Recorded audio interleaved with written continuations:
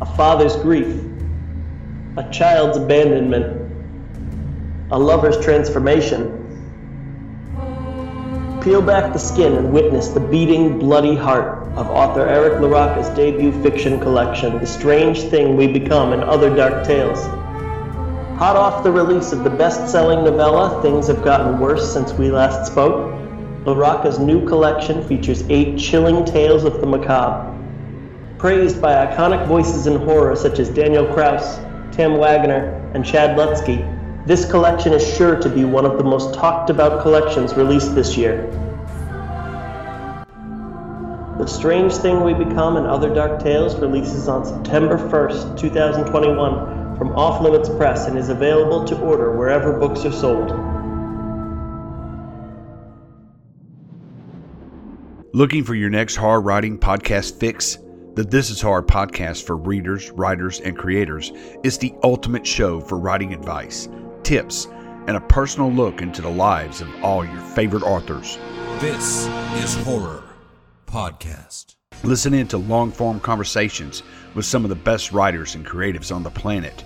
Over 400 episodes with masters of horror such as Joe R. Lansdale, Chuck Palahniuk, Josh Malerman, Joe Hill, Charlaine Harris, Craig Clevenger, Ellen Datlow, Kathy Koja, and many more.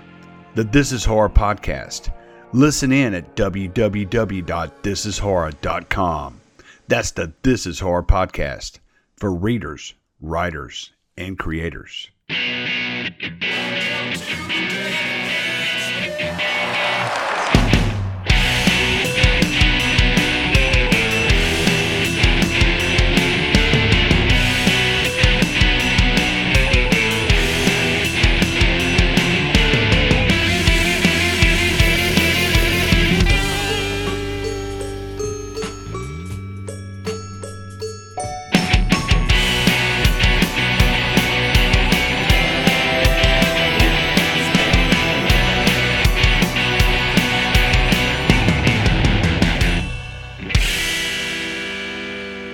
Welcome to Dead Headspace, a part of Silver Shamrock's Horrorcast, a podcast network that includes Killing Time with Silver Shamrock and Unburying the Dead, where we exhume classic horror paperbacks for the new generation. I am your host, Patrick R. McDonough, joined always by my co-host, Brennan LaFaro. Please say hi, Brennan. Hello, everybody.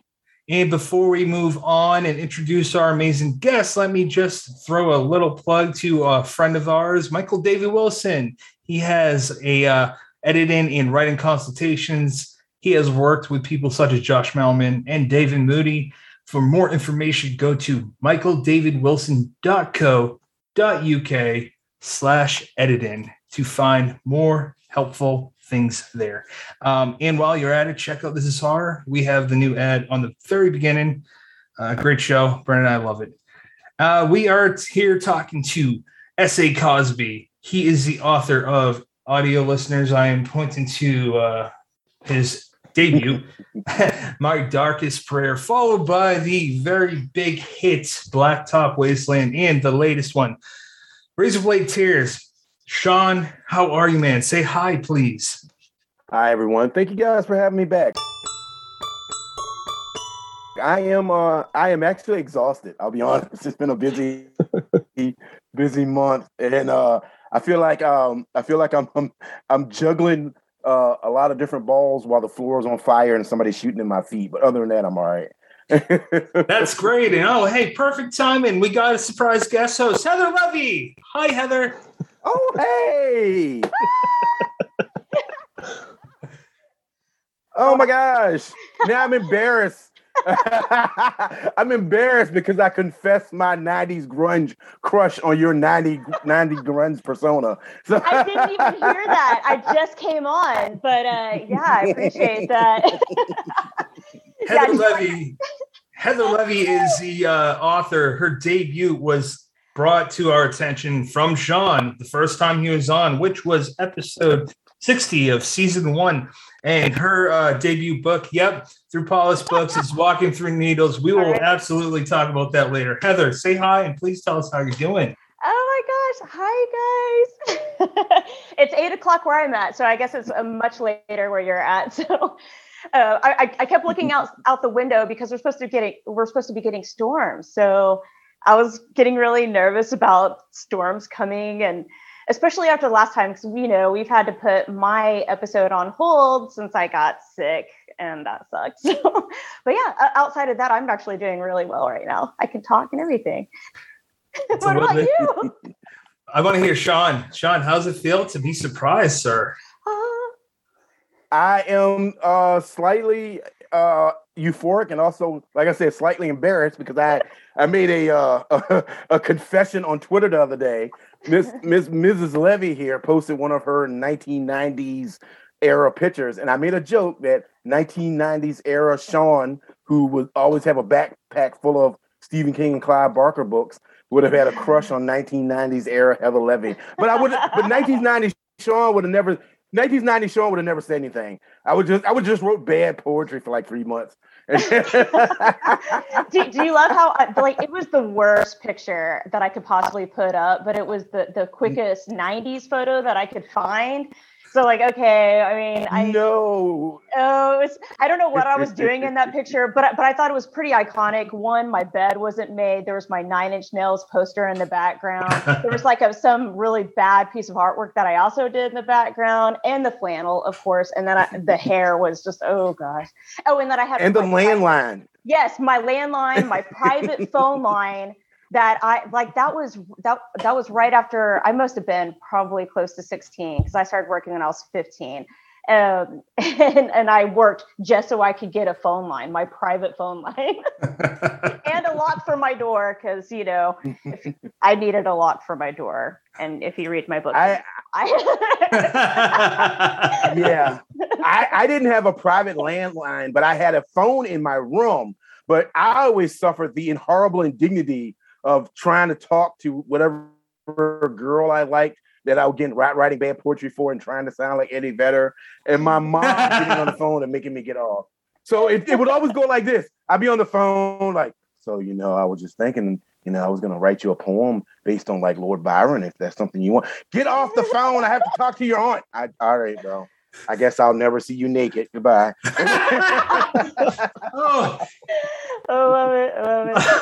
Oh my throat is going to hurt tomorrow, but this is so worth it. Oh, yeah. Oh, be careful. You just had surgery.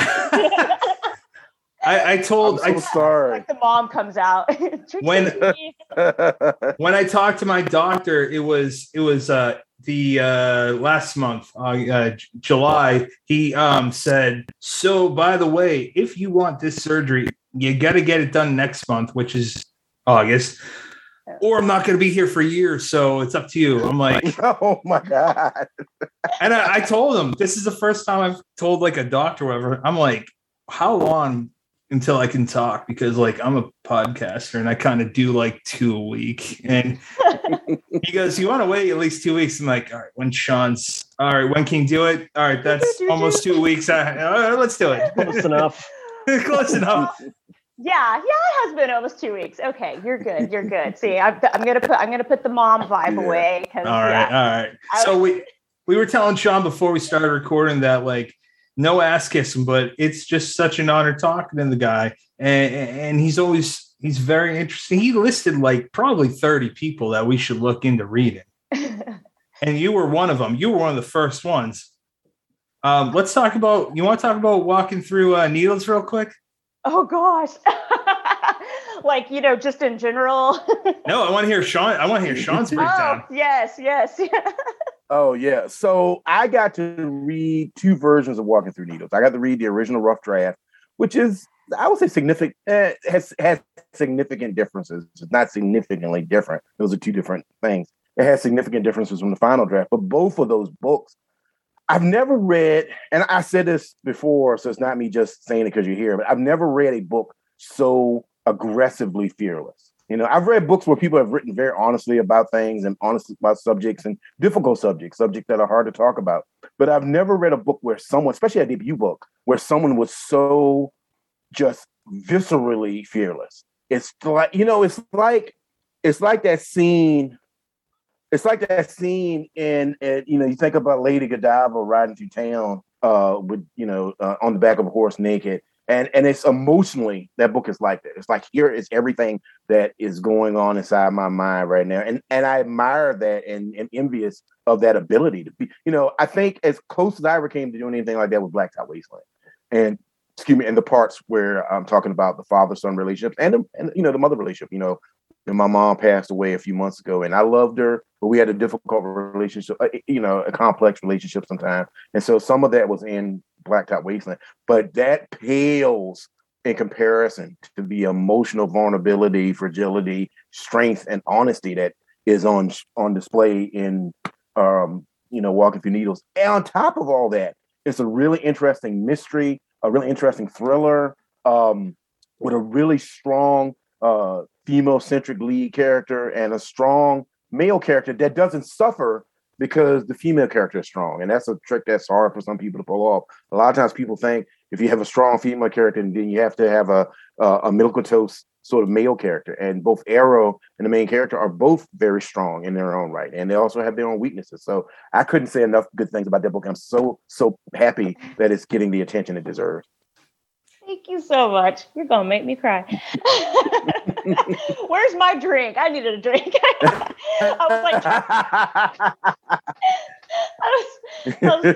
Our son's like in the shower as we speak right now. And I'm like, make sure you get in there before there's lightning.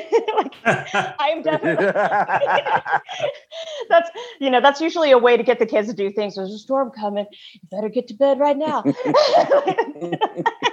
Better eat your dinner. There's a storm coming. But yeah, I need a drink. I didn't have time to grab a drink beforehand, but now I kind of feel like I need one. To we can pause. Yes, I'm gonna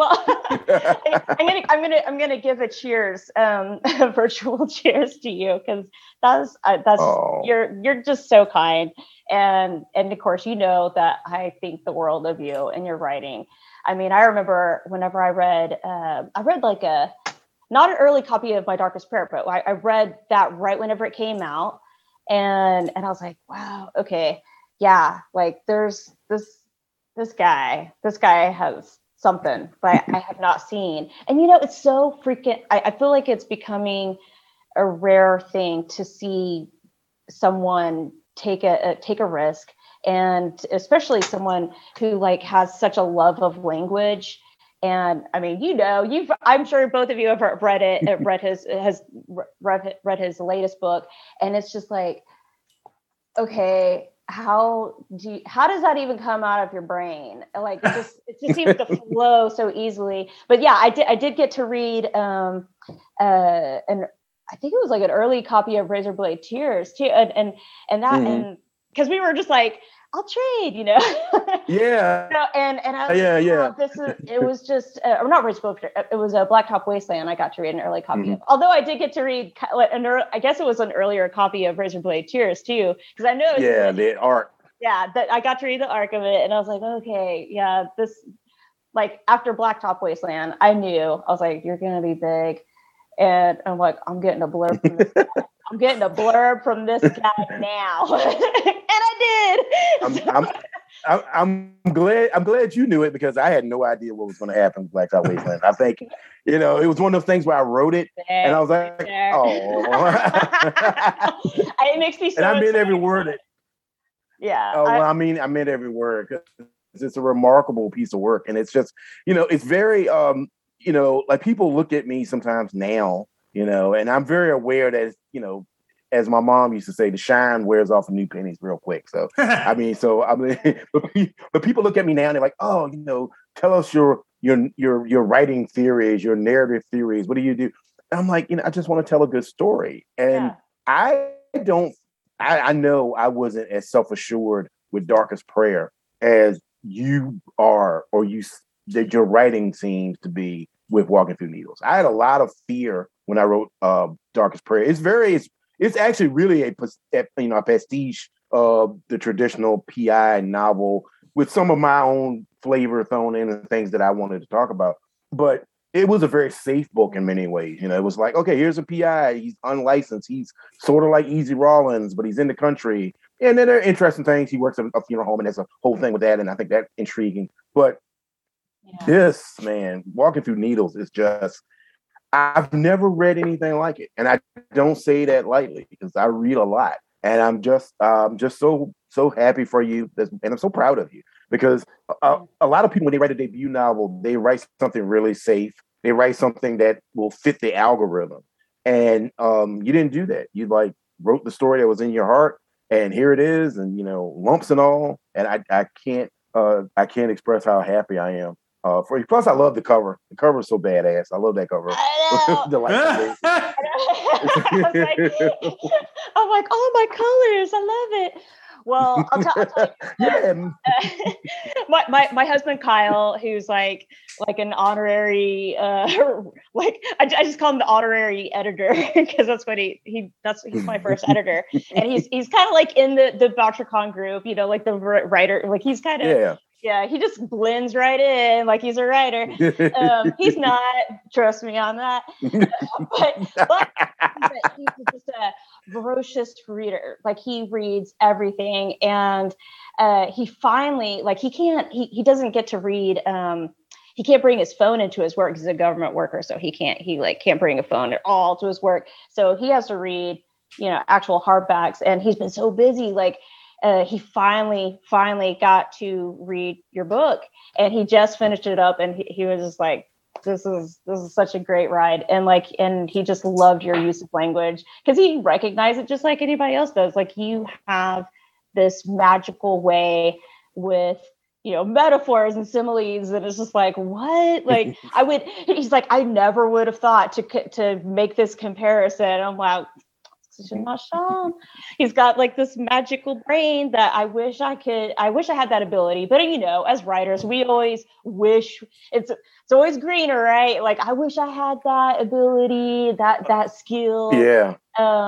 Because setting is always like it's hard. It's my weakness. So I think for me, but you're like, you seem to be running on all cylinders all the time. So you gotta no, give it some room. It's hard.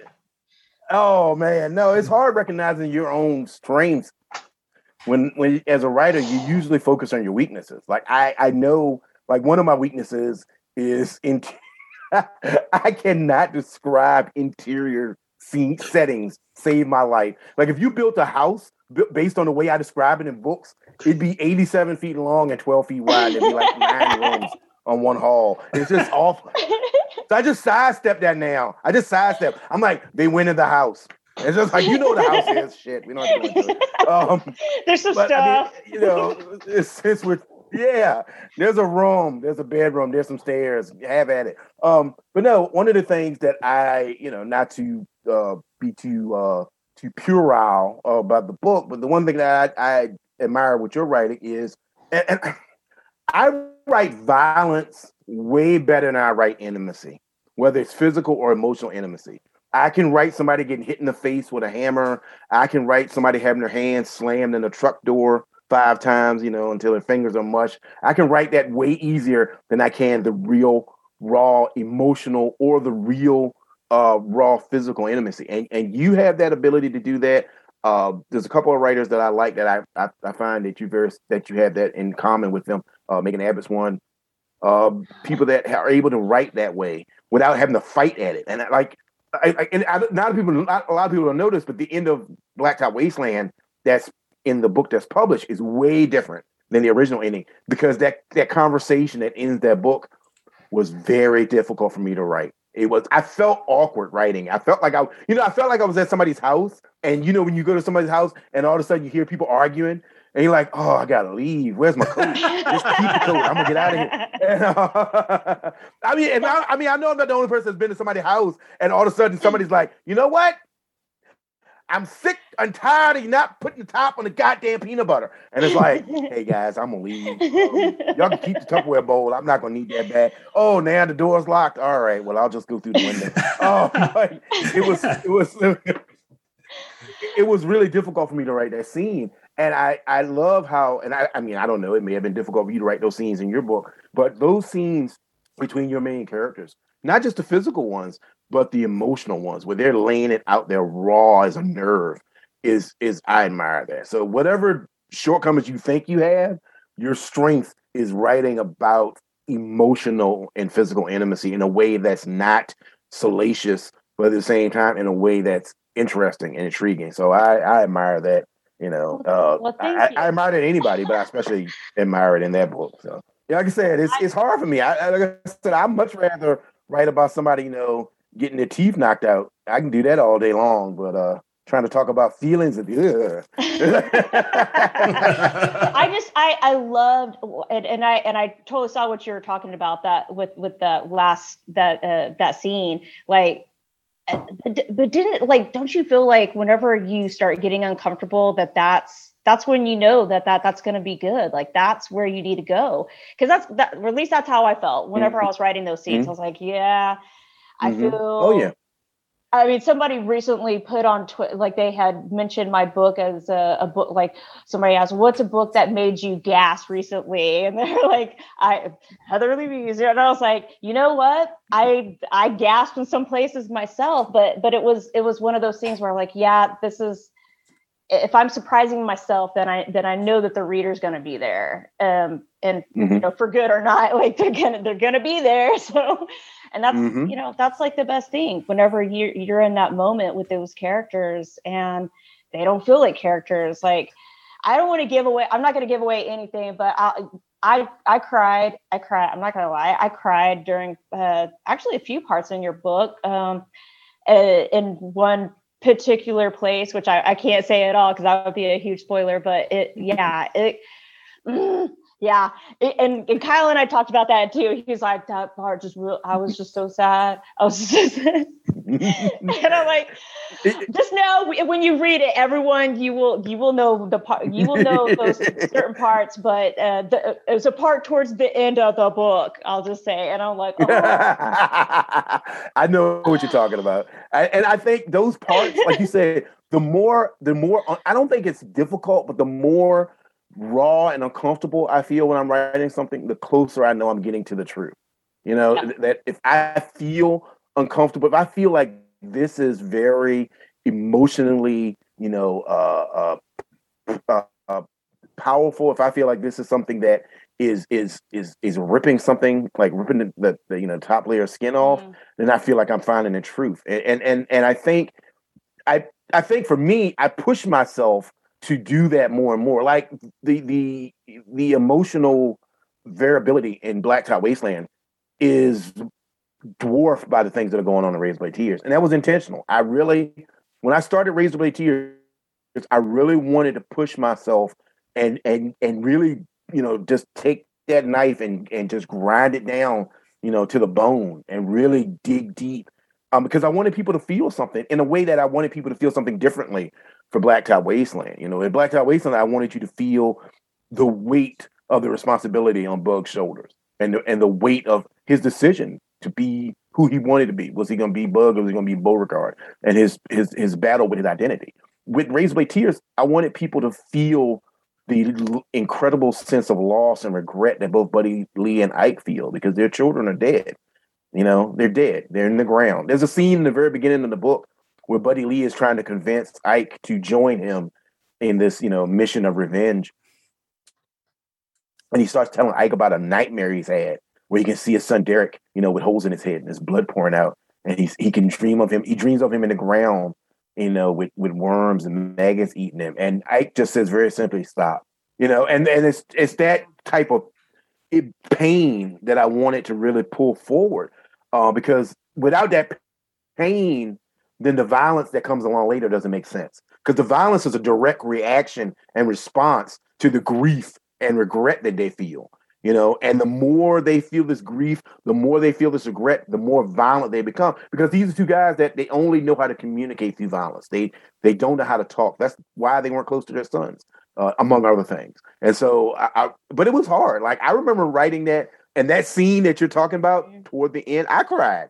I cried writing it. I had to stop. I had to stop, take a drink, walk around, and I didn't know. Me too. I was like, I had to reread. I was like, no. And I just like went back a couple pages. I'm like, I'm just gonna just keep reading until it sinks in. I'm like, oh man. But yeah, you did. Well, you send that off to your editor or whoever you sending it to, and you don't know, and even if the editor likes it, you don't know how people are going to respond to it. So I do get a little perverse sense of glee when I see on Twitter that people talk about, oh, this book ripped my heart out and stomped on it, and I couldn't stop crying. How many days to recover? I'm like, yeah. Like, it's worked. Well, anyway, we've been running off at the mouth. I'm sure Brendan and Patrick have some questions or something. I was going to say Brendan go first, but before he does that, we're probably not. I don't know if we're going to come back to this. What I want to say is piggybacking off of Shawn, it's not going to be as intelligent or beautifully written, but I'd like to see myself as an amateur poet. So please give me that at least, Shawn. Are you going to this a poem? No, I don't know. It's the meds, man. I don't know what I'm talking about. Seemed like you were leading up to that. No. Beans. The more you eat, the more you. Okay, so I agree with Shawn. That was you just peeled off all your layers and you said, "This is who I am." You like it or you don't. And I don't know if that's what your intention was, but for me, something that I don't think I wrote in my review was that I felt nothing but pure sadness for Arrow, for both of them. But for me, directly what I could relate to is for the longest time, and this is not a sympathy thing, but for the longest time, it only seemed like in my teens that the only girls I could find were ones that were cheaters and ones that mentally fucked with me. So it's not the same scenario as Arrow, obviously, but like he's going through mental, physical, emotional gymnastics. So it pulled me back to my own experiences. And he's still, what is he, in his 20s? Yeah, it's 15 years after? Yeah, he would have been like 30. Yeah, he was like right at 30 because Sam would be 31. Yeah. Okay, yeah. So 15 years, that's a long time to still be living in he's not, his soul hasn't moved a single step from when he was a teenager. And I think that's really sad. And you know what? The best thing that someone taught me about writing horror, you don't end it with someone dying. You end it with someone living through their hell. And that's what you did. You kind of got Hope, though, in there, too. So that works. I did. I'm like, oh, man. But no, yeah, I do. I like how I built that up. You got Hope, too. Like, I totally agree with that. I mean, it's just like with Shawn's book, like, there's not a clean ending. I'm not a big fan of those neat, tidy endings anyway. That's not life. That's not life. Yeah. Not life. And, I mean, they're great to read every once in a while. I mean, even I will read my fair share of like, some romance kind of laced things. It's usually like erotic laced things too. But I think hope is important, and I think that Razorblade Tears has hope there too. Like it really does, and that's kind of the thing that brings you through, makes all that emotional up and down just. As a reader, that it's so fulfilling whenever you get that. But I've read plenty of books that don't end on a hopeful note, and they were still fulfilling in a different way. But I don't know, there's something about just going through all that shit and then like, okay, here's the light breaking through the clouds like that. I eat that stuff up. So I hope that I did a little bit of that with Walking Sand Needles. Hey, look, I added hope at the end furries. And Brendan, jump in, sir, please. Go ahead, Shawn. I was going to say, I like to say my writing has a sort of dark optimism, where a lot of people see my writing as sad, and it has, like, I've had people complain to me that they liked the book, but the ending was sad for both Blacktop and Darkest Prayer and Razorblade Tears. But I like to look at it in reverse. It's like, it's a dark optimism because at the end of the day, in all three of those books, the people who survive have the ability to change. They have the ability to go on. Paul, a friend of mine who's a great writer, Paul J. Garth, he said this the other day. We were talking. I did a like a workshop online for Rock and a Hard Place magazine, and give them a shout out. Rock and a Hard Place magazine publishes some of the best short crime fiction and dark fiction in America today. But anyway, I did a webinar, and Paul was on the webinar, and he said this. He said, a book isn't always the story of somebody's life. It's the story of a moment in this person's life. And so all books are transitory. All books are talking about 7 days, 12 days, 5 years, 10 years, whatever the duration is. And you don't see the full person in that snapshot or in that time period. Those people, I like to think of those people after the books end. What are they doing? Are they moving forward? Are they growing? Are they changing? And so I like to leave it on a little bit of like an optimistic note, but at the same time, I'm fully committed to embracing the darkness, because the darkness, you can't have a sky full of stars if the sky isn't dark.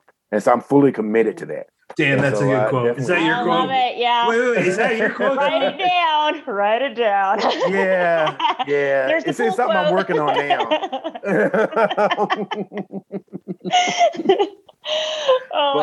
So anyway, I just wanted to say that. You just blew my fucking mind. Brandon, go ahead, sir. Well, I can't follow that. That's not fair. No, the one thing I wanted to say, Shawn, as soon as you dropped the word fearless about Heather's book, like that's it. I think I struggled to, try and only use that word 5 times when I wrote a review, because that was the biggest thing that jumped out at me is, Heather, forgive me, but the book has balls. It's fearless, it's unflinching, and it does not, if the reader likes it, that's great. If the reader doesn't like it, fuck them. That's the attitude that it hits you in the face with, on every page. But no, a really, really wonderful book, and congratulations on the reception that you've got on it. Thank you so much. And that's why Heather was there. All right, good night, Heather. Oh, a compliment parade. That's so rude. I get to ask my question. I'm only kidding. So, Shawn, one of the biggest things that, I wanted to hear you talk about, and you have a little bit already. The last time we had John here, you were talking about Beauregard in Blacktop Wasteland, and you described him as, an average guy who just got faced with, the same decision as the rest of us and made a different choice. And it feels to me like with Ike and with Buddy Lee and Razorblade Tears, the way you tend to describe them is they're just men of violence, and it's shaped their entire lives up to this point, and it shapes all of the actions going forward in this book. And I just think that's such an interesting mindset.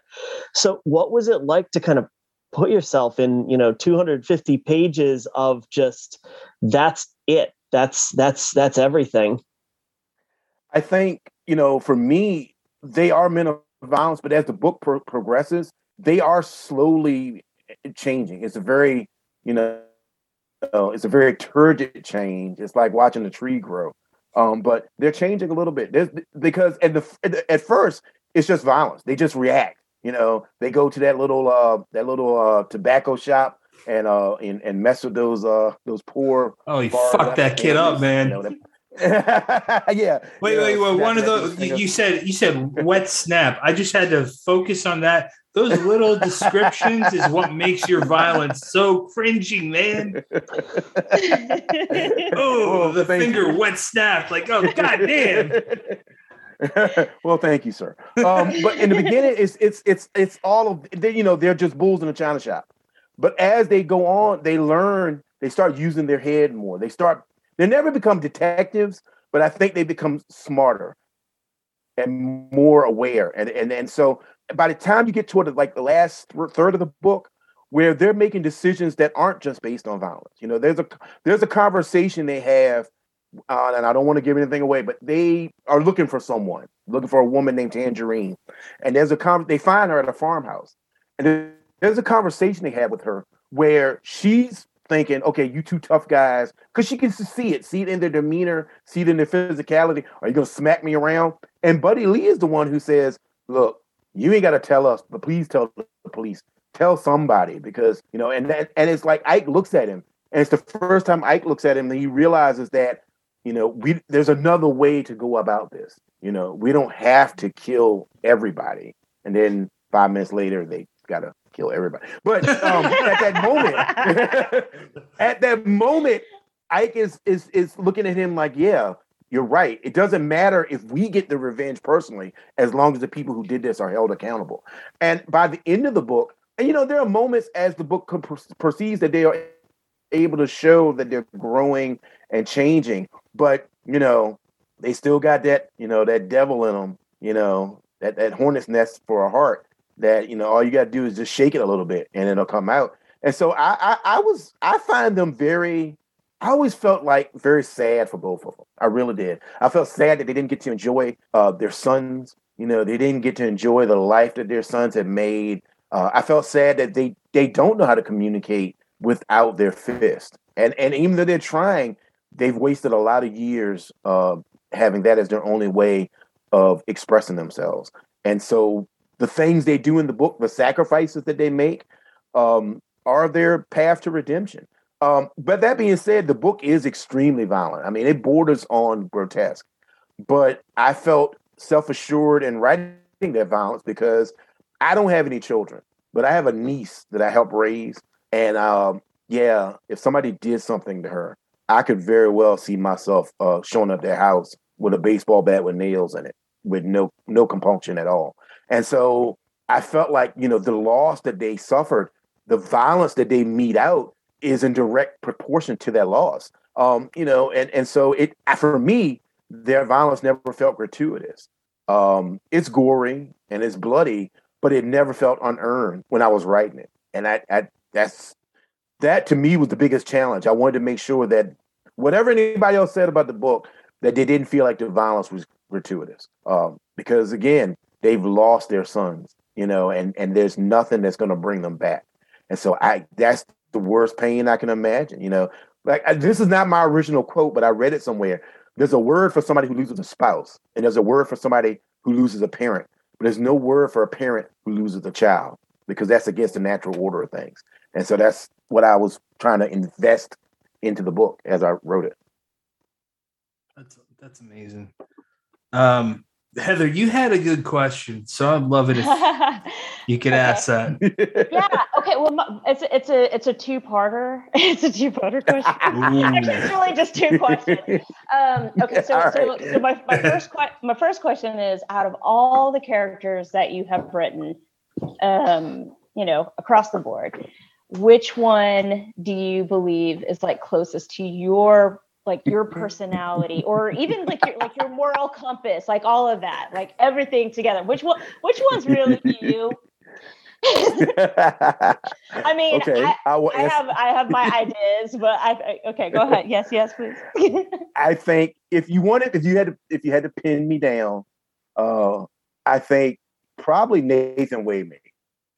Nathan Waymaker is just me, but he's better looking and way cooler.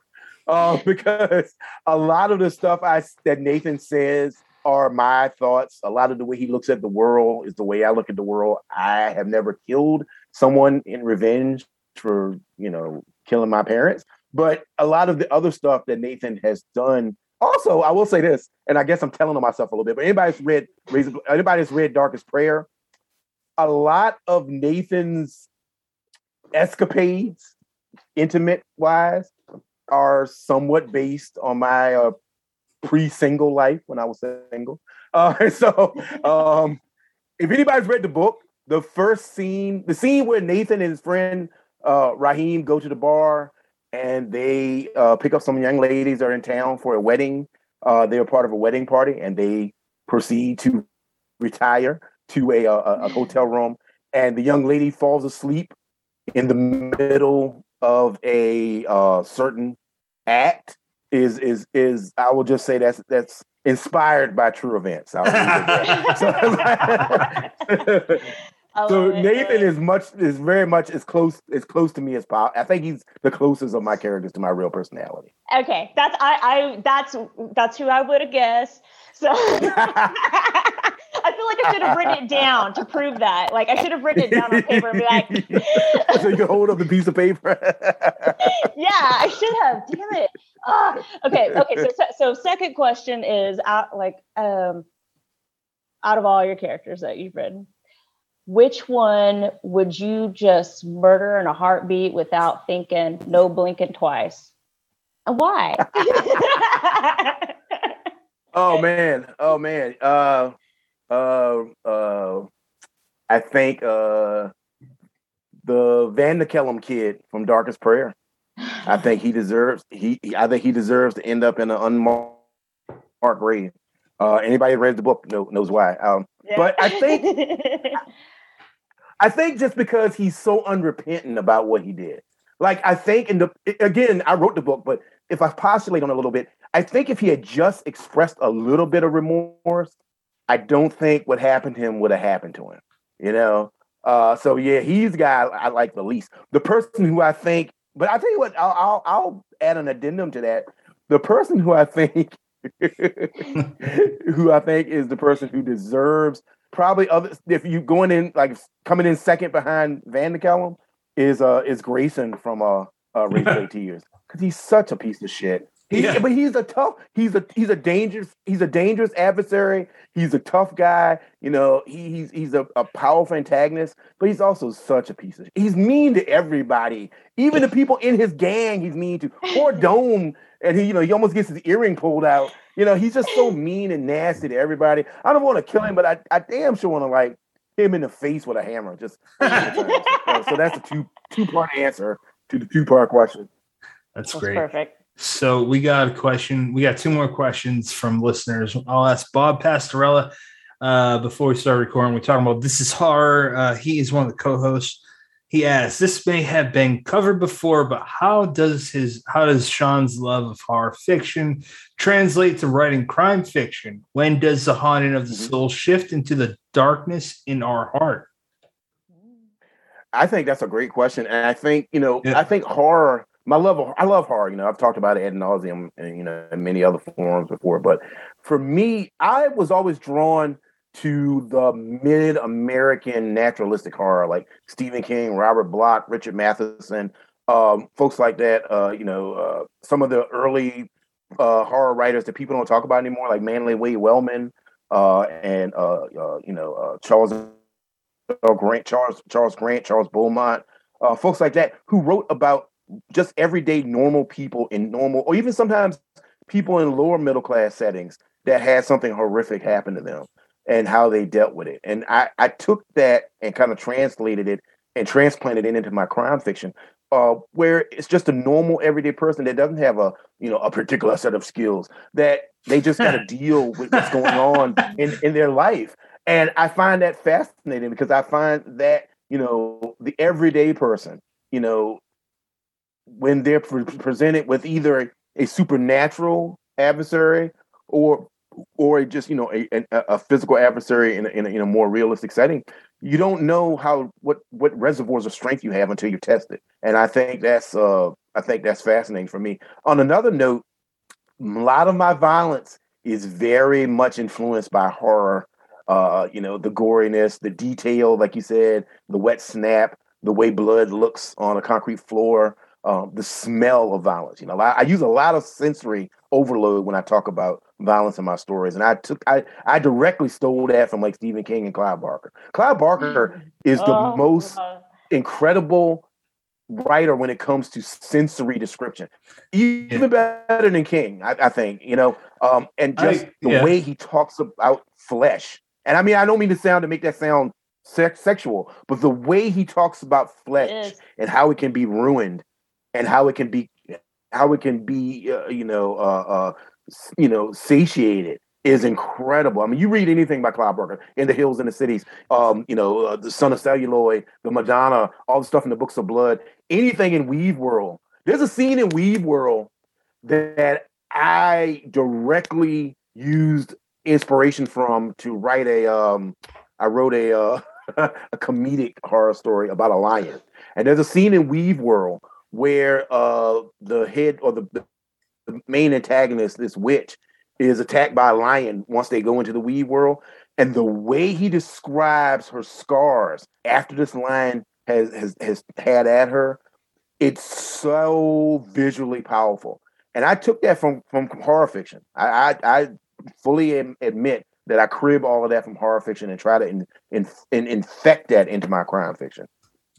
That's fantastic. I love Barker too. God, what I'm struggling with the title, guys. The one that inspired Hellraiser. Hellbound Heart. Oh, the Hellbound Heart. Talk about sensory details. I mean, that's just full of them.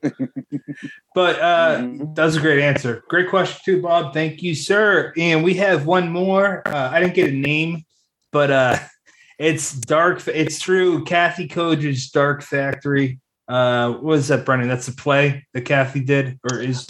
I believe it's a whole like multimedia thing. I know she's like writing stuff for it, but it's a website. Huge production on her part. Yeah, I think that's in Michigan where she's at. But they please ask whose work you find most energizing. Oh man. Well, I mean, there's so many people. You mentioned Kathy Koja.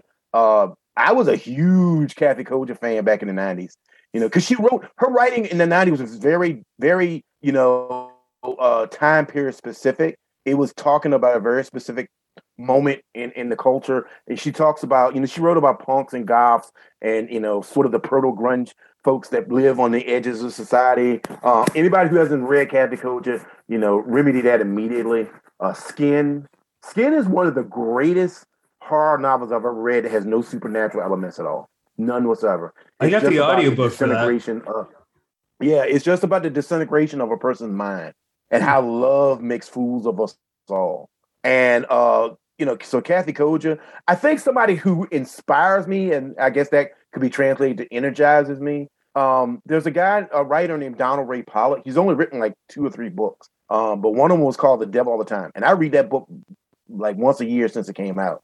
And it's it's the most Southern Gothic book that's not set in the South I've ever read. And he just writes in such a plain spoken way. He talks about these horrific things in just this plain spoken, all shucks way, which makes it even more horrific, which makes it even more banal. It's a crime novel, but it's also a literary novel. Oh man. I got Knock'em Stiff here somewhere too, but I'm not going looking. Yeah. So Donald Ray Pollock inspires me. I mentioned Megan Abbott earlier. I think Megan Abbott is she's created her own subgenre, suburban gothic. And you have to be a hell of a writer to make your own subgenre. And you're the only person in it. As she inspires me. But I'll tell you somebody, and I don't know how many of you guys have read him, but there's a guy named Jordan Harper. He wrote a book called She Rides Shotgun. And he's also a screenwriter. He's written for television. He was a staff writer on Gotham. I believe The Mentalist and a couple other shows. Jordan Harper, but he's written a couple of short story collections, and She Rides Shotgun was his first full length novel, and it won like all the awards, won the Edgar and the Thriller Award and stuff like that. That book, as far as specifically talking about crime writing, it made me realize I had to up my game. I read it before I wrote Blacktop Wasteland, and I don't think I could have written Blacktop Wasteland if I hadn't read She Rides Shotgun. Or if I had written it, it wouldn't have been what it is, because reading She Rides Shotgun made me realize, more so than any book I've read recently, that crime fiction can be elevated to high art, that there is no such thing as genre when it comes to quality. It's a Shakespearean operatic tragedy, that takes place along the highways and byways of Southern California, and it's steeped in blood and violence and the smell of burning flesh, but it's also beautiful and moving, and it tells a story of a father and a daughter. Basically, it's a story of a father who's in prison. He runs afoul of an Aryan Brotherhood type gang, and so his family is now in danger. His wife and his daughter have a hit out on him, including him. He also has a hit out of them. He escapes from prison to protect his daughter. He's too late to save his ex-wife, but he takes his daughter with him, and he's trying to figure out a way to get this hit off of her. And it's just, it was a book that made me want to stop writing almost, because I read that book and I was like, there's nothing I'm ever going to do that's going to equal the level of artistry that exists in this book, the way he plays with language, the story, the plot, the themes, the narrative, the emotion.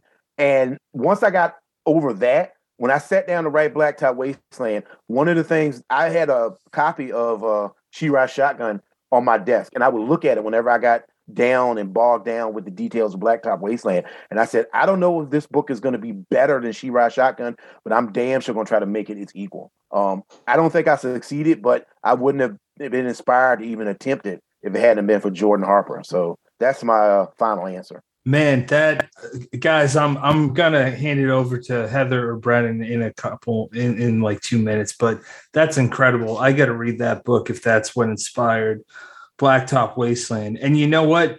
I have a book like that that's inspiring my debut. Now, it's still being written, so who the fuck knows who's going to actually read it? But and that book is Peter Straub's Coco. You can ask Brennan. I talk about that book probably more than most books. I'm just like, it has so many fucking turns, and it's got a topic, the Vietnam War, but it's all over the place, and it's so beautifully layered, and it's crime, it's literary, it's horror. Yeah, I feel the same way of Coco as you do as She Rides Shotgun. Let's talk about you, Shawn. Back to Razorblade Tears. I actually had a 2-part question. Homophobia is a heavy theme in Razorblade Tears. What was your process for writing that theme, including homophobic slurs? And there's a follow-up question to that when you're ready. Yeah. So basically, the inspiration for Razorblade Tears came in 2 parts. One, I was having a conversation with a friend of mine named Todd Robinson, who is a great writer and editor in his own right. He used to publish a quarterly crime magazine called Thug Lit, and a lot of your favorite crime writers got their start in Thug Lit. Jordan Harper was publishing there. I was publishing there. A gentleman named Ed Kurtz, who's a fantastic writer. There's a lot of great crime writers who came out of Thug Lit, but R.I.P. Thug Lit. He doesn't publish it anymore, but he was a great editor and really had a great eye for talent. I'm not saying I'm talented, but he had a great eye picking up other people. And we were talking about my birthday was coming up, and I turned 48 on my birthday, and we were joking about being men of a certain age when you start looking and you have maybe less tomorrows than you had yesterdays. Yeah. And what's your legacy? What do you want to leave behind? Who are you? And the mistakes. We both talked about mistakes because we both grew up, he grew up in Boston, I grew up in Southeastern Virginia, but we both grew up in environments where masculinity was defined by violence. When masculinity was defined, can you take care of yourself in a fight? If you're insulted, you stand up for yourself. And so I don't want to say that was toxic masculinity, but I think it's tragic. It's a tragic viewpoint of masculinity. And we were talking about that. And, there are things that I did when I was younger that I regret, and I wish I could go back and change them. And what do you do to atone for those things? So that was one part of the inspiration. The other part was a good friend of mine who I actually started kindergarten with, who came out a few years ago, African-American person who came out to their parents, and it didn't go well. And afterwards, we were having a conversation, and they said, I should have just kept it to myself. And that filled me with such incredibly profound sadness, because I couldn't imagine what it was like to not be able to be the full version of yourself with people who are supposed to love you unconditionally. Because who's supposed to love you more than your parents? And so that was the inspiration of the book. And so when I started talking about it, I made a committed. Here's the thing that a lot of people don't pick up on my fiction. I didn't shy away from using some homophobic slurs because the characters that I'm writing about, especially, the villains, they speak that way. And I really wanted to drive home the fact that these are people who are or feel this way. And these are people that you should not emulate. And these are people who are ignorant and lost and narrow-minded. That being said, I have this little thing that I do in my writing. Anybody that uses a pejorative term for race or sexuality, at some point in the book, they're going to get their teeth handed to them. If you read Blacktop Wasteland or you read Razorblade Tears or even My Darkest Prayer, anybody uses any kind of negative slur, at some point they're going to get their teeth shoved down their throat, or they might get a bullet to the head, or they might get their forehead caved in with a tamper. And I do that on purpose because it doesn't happen enough in real life. And so, but in all seriousness, I used friends of mine who identify as LGBTQ+ to read the book as beta readers to give me, their feedback. And, for the most part, they understood what I was doing. Again, like I was talking about the violence, The language was gratuitous. I wasn't using it to shock, and I wasn't using it just for shock value. I was using it to give structure to these characters that are negative characters. And again, they got their comeuppance in the end, which doesn't always happen in real life. But I will say this: when we talk about fearlessness, I think as a writer, everybody has a line. You have to determine that line for yourself. I don't think anybody else can define or determine that line for you. There are certain things I don't feel comfortable writing about. I don't write about sexual assault. I just don't feel comfortable about it, and I don't feel like it's my story to tell. Conversely, I didn't want to tell Razorblade Tears from the point of view of Isaiah and Derek, because again, I think there are LGBTQ plus writers who could tell that story way better than I could.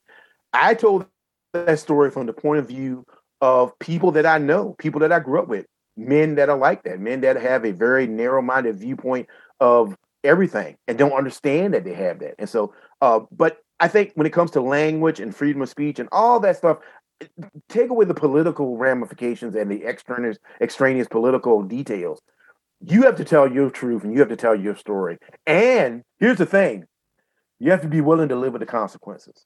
A lot of people want to say things and write things and use language in books, but then they don't want to deal with the consequences and the repercussions. Because I can go on Goodreads right now and pull up 15 or 20 reviews that call me, homophobic because I use these words and this phraseology, and nothing could be further from the truth. But I accept those slings and arrows because I know that where my heart is, and I know where the heart of my story is, and I know what I was trying to say. And so if somebody doesn't get it, sometimes that's the writer's fault, and sometimes that's the reader's fault, and sometimes that's just not a story that's meant for that reader. I don't bear any ill will to those people, but I know where my heart lies. And so, again, you have to define your own line, but nobody else should be able to tell you what you can and cannot write about.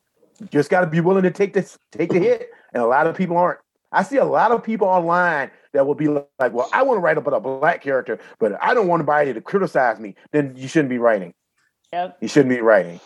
Point blank, end of story. And so anyway, that's... you know what? I'm really glad that you said that, because it's my feeling, and Brandon and I have had this talk in the past where, you see it, you'll see it now in the future forever, because some readers, writers, and so forth, they seem to not know the difference between a bigoted or whatever horrible term you have writing a story, as opposed to someone who's writing about a truth. And they put that on the author. And I personally find that to be despicable. Like, you can't say Shawn Cosby's a homophobic person because he's writing about horrible people that target homosexuals. Like, what are you supposed to write about, man? You write crime. Heather writes crime. I write crime and horror. Brandon writes crime and horror. Like, what are we supposed to say? Like, this is the world we live in. So I kind of was curious how, and Heather, please jump in too, how you guys felt about that. Shawn just answered that, but Heather, how do you, okay. I mean, if you don't feel comfortable, don't answer. I can definitely. Okay. So I've been asked this a lot, but and kind of variations of it. Like, don't you feel like you should have trigger warnings on your book? And I do understand. I have some friends who just recently added trigger warnings to all of their back catalog, which is I think that's great. It's their choice to do that. Mm-hmm. I've always come from the place of, I think that a reader does bear some responsibility in what they're reading, but it is equally important that the publisher and the author, as much as possible, as much as they can, because authors don't have like that much say in how things are put together and marketed.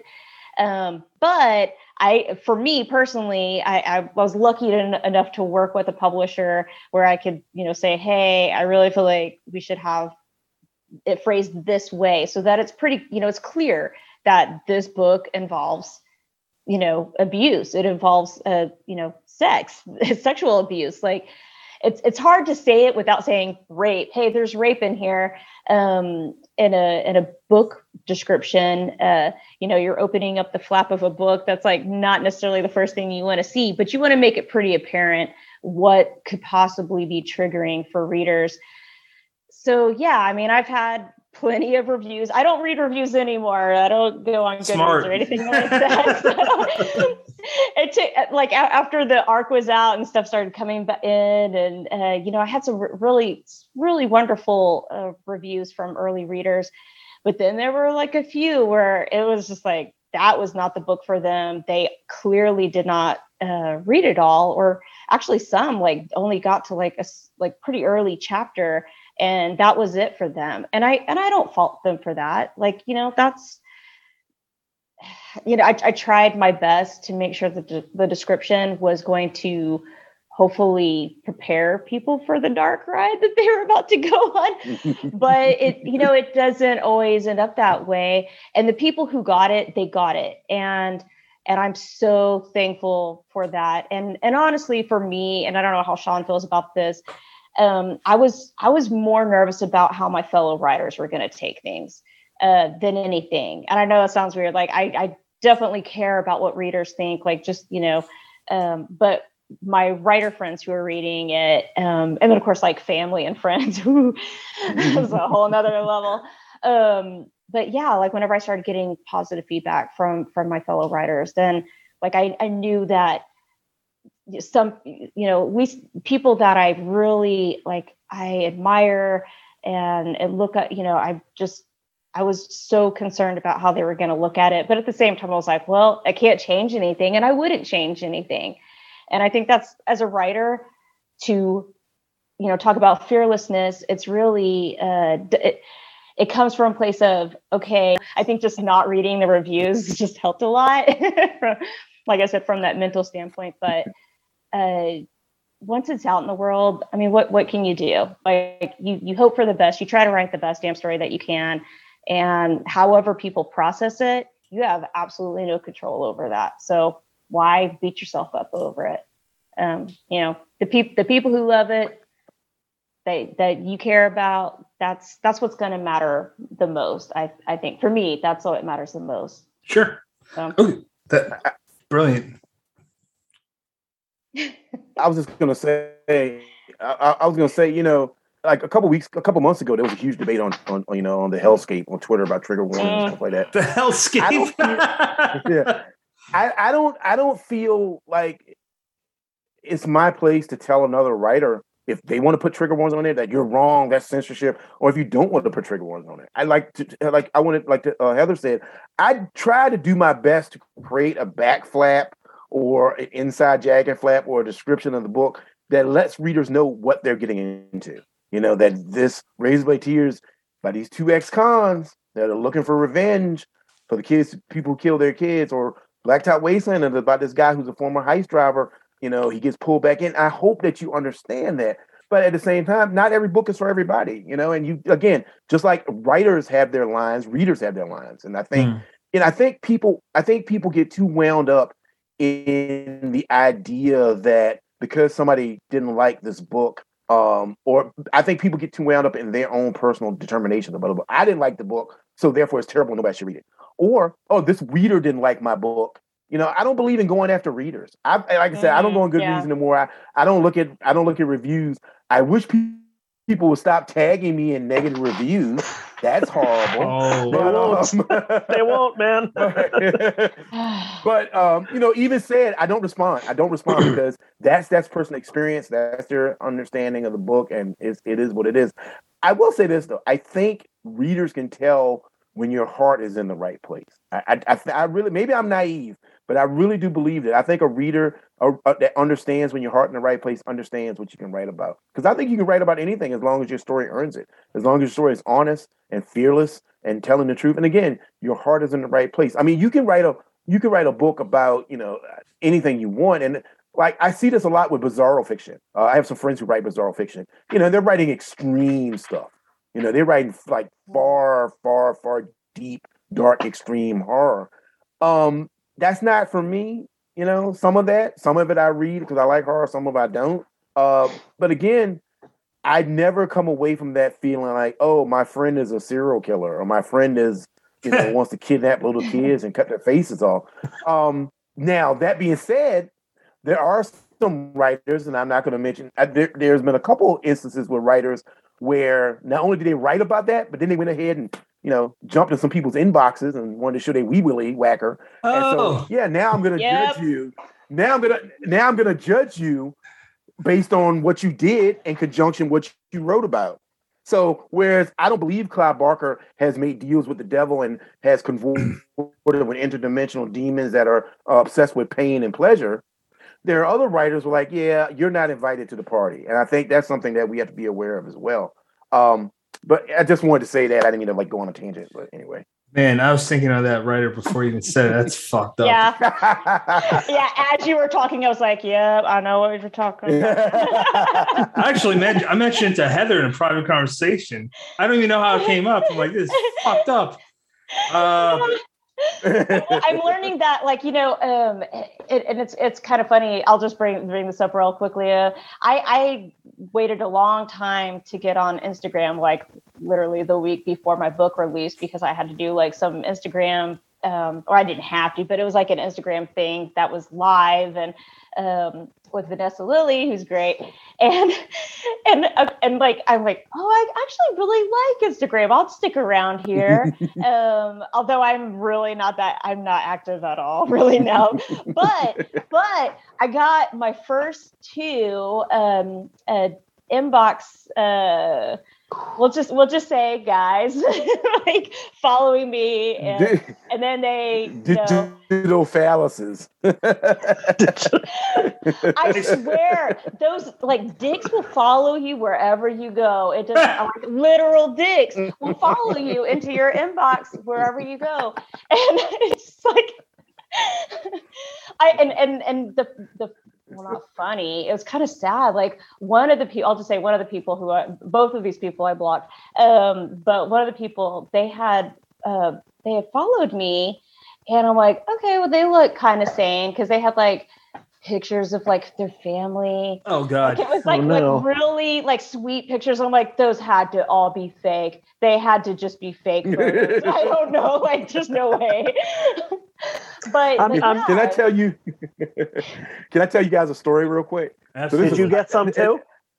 I'm going to tell you a story. So when Blacktop Wasteland first came out, when it I don't say this egotistically, it took off. It did really well. Yeah, no kidding. I got really interesting emails, from individuals, and first it was just women, like I really first it was just emails. I really love this book. I feel like you're talking to me. I feel like you're in my head. I'm like, oh, that's creepy, but whatever. And then one day I opened my inbox on my author's page. I have a separate author's page on Facebook. And I opened my inbox. It says, you have 9 new messages. I'm like, oh, let me open that up.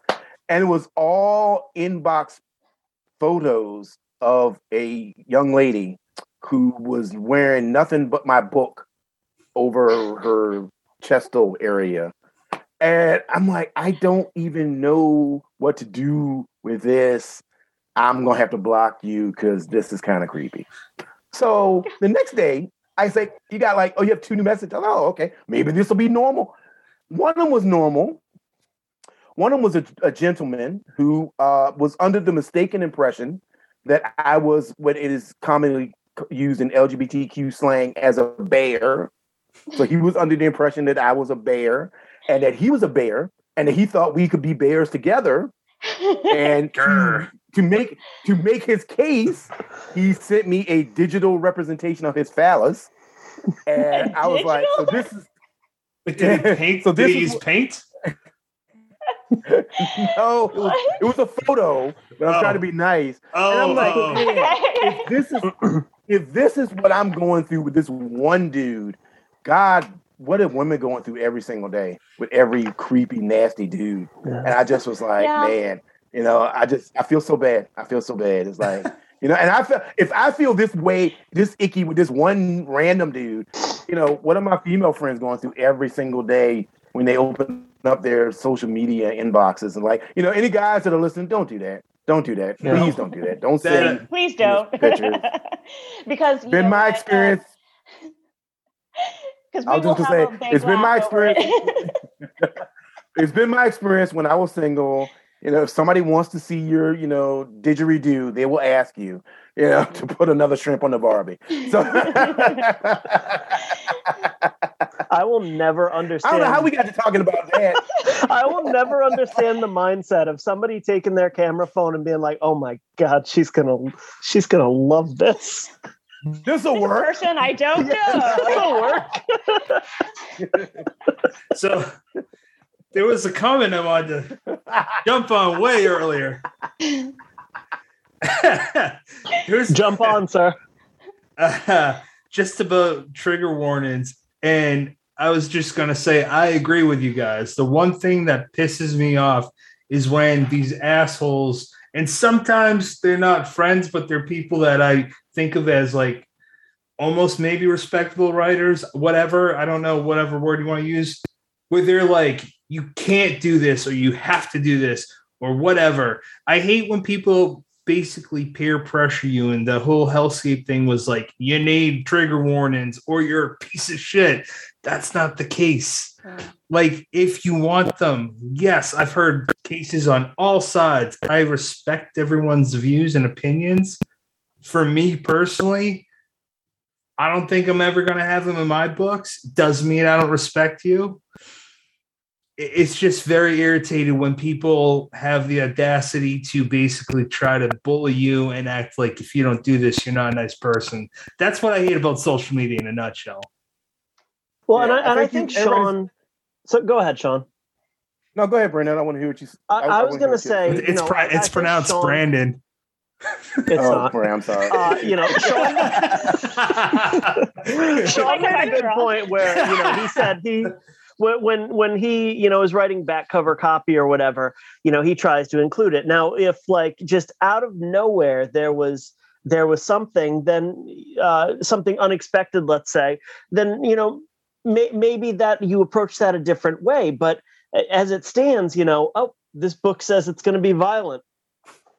Motherfucker, it's violent, like that's I think that's a legitimate way to look at it, is telling people what they're going to get, but by whether it's by the cover art, whether it's by kind of like a single line blurb on the front, or whether it's by the description on the back. I think that's extremely legitimate. And if somebody read this and said, oh, I'm shocked and abhorred by the violence inside, you got to do a little bit of research, if there was a surprise, say, something to do with children or whatever that wasn't advertised, that just came completely out of left field. Well, that's a different story. But, if you can kind of let the reader know what they're getting into, just looking at the package, then that doesn't come off good after our last conversation. But, you're right. The reader does have to take some responsibility for that. Like, I'll just say one more thing about that. And it's funny that you mentioned, I shouldn't laugh. This is horrible. You mentioned children. The book I'm working on now is about, it's a serial killer Southern Gothic novel. And the serial killer's chosen victimology is 12 to 15-year-olds. So there's a lot of dead kids in this book that I'm working on. But I'm telling you now. And you're going to write it on the back cover, damn it. Oh, no. Yeah, that's like, but that being said, like, if you read I'll use this book as an example. I don't know if any of you guys have heard of it. There's a book called Tampa by a writer named Allison Nutting. And that book tells you exactly what is going to happen. And and for me personally, I still wasn't prepared, but I respect the writer because she gave me all the information. This is a book about a female teacher who's like 26, 27, who is a pedophile. It is a book about that. That is what this book is about. It is a book about a nasty, disgusting person who is a pedophile. And I don't know how you make that any plainer. Anybody that reads Tampa and then wants to say later on, I didn't understand what that was about, you weren't reading. You didn't look at the advanced copy or the reviews. But no, I wanted to say something about not just, again, I want to reiterate something that Heather said. whether you decide to have trigger warnings or not is your decision. And I think I want to say, I respect everybody, whatever decision they make. What Patrick said, I don't want anybody to tell anybody they can do something, they can't do something. Everybody should have their own make their own determination about that, and that's fine. But I think ultimately, what I feel like our duty, our charge, so to speak, as writers, is to tell the truth. We make up stories, we tell lies to find the truth. And again, I think sometimes the truth is hard. I think sometimes the truth is difficult. And it's our job as writers to disseminate and articulate that in a way that readers can understand. And readers don't have to agree with what we consider our truth. There are certain things that are axiomatic in life, I think. You don't hurt children. You shouldn't put your hands on somebody that doesn't want you to put their hands on them. And I think the way we talk about those axiomatic things is what gives writing its beauty, what gives writing its power. And so, I write crime fiction. Heather writes crime. You guys write crime fiction and horror. But there are other writers that write literary fiction that also talk about dark things. I mean, there's a book called 1,000 Acres by James Smiley, and that is a dark book. There is some dark shit going on in that book, which I don't think the back cover did a real good job of explaining because it's a literary genre fiction. And I think sometimes genre fiction is the redhead stepchild when it comes to publishing in books. Like, again, using 1,000 Acres as an example, there's attempted fratricide in there, there's sexual assault, there's sexual abuse, there's infidelity, there's all types of dark things in that book. That book went on to win the Pulitzer Prize. But because it's a literary novel, no one questions the content as opposed to a horror novel or a crime fiction novel. And so I think that's, a little bit of, I think there's a little bit of disingenuousness in people's reactions to things based on what genre they come from.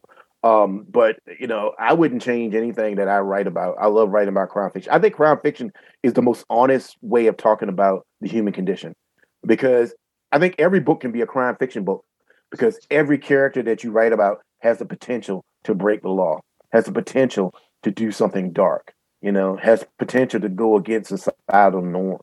And so whether you're talking about a book, whether you're talking about Shakespeare, or whether you're talking about, early American writers like Nathaniel Hawthorne or Frank Norris, or whether you're talking about, Dickens, everybody, there's nothing more noir and dark than, Mrs. Havisham and, in Great Expectations, sitting in that fucking room with all them goddamn rats. And she's like 80 years old, still wearing her wedding dress. That wedding dress had to be funky as hell. She hadn't changed that thing in 70 years. But it's, there's nothing darker than that, and so I think, a lot of times genre fiction bears the brunt of society's reactionary politics and stuff. But I love writing about it. Dennis Lehane said one time that, writing about crime fiction or writing about noir fiction specifically is different when you write about literary fiction. Sometimes in literary fiction, he says people fall from great heights. He said in noir fiction, people fall from the curb into the street. And that's where I want to be. That's what I want to talk about. You know what? I'm going to throw one at you. Let's play this game a little bit longer. Mark Twain. Let's do Tom Sawyer. You could. It's funny to think of it in this way. You could, and if it was penned by him, have a pretty goddamn good noir book by Twain set in that era. Oh yeah. Yeah. Twain. I mean, Tom. Huck Finn and Tom Sawyer are dark books. There's a lot of dark shit that happens in them. Faulkner is noir. I mean, Faulkner is, one of our great literary giants, an incredible experimenter with language. He did things with language that people had never done before. Things that we do now that we take for granted that are regular tropes of the way we write, Faulkner created. And so, but yeah, like Light in August is, if you haven't read Light in August, probably his most accessible book. Light in August is a dark noir drama that is considered one of the great pieces of American fiction. And so I think you talk about comic books. The Watchmen is a masterpiece of noir fiction. And so noir stretches across all medias, all genres, all permutations of the way we express ourselves, the written word, because it talks about the things that are closest to the human experience: pain, loss, lust, desire, perversion, hope, optimism. All those things exist in noir. They exist in various degrees and in different forms, but they all exist in there.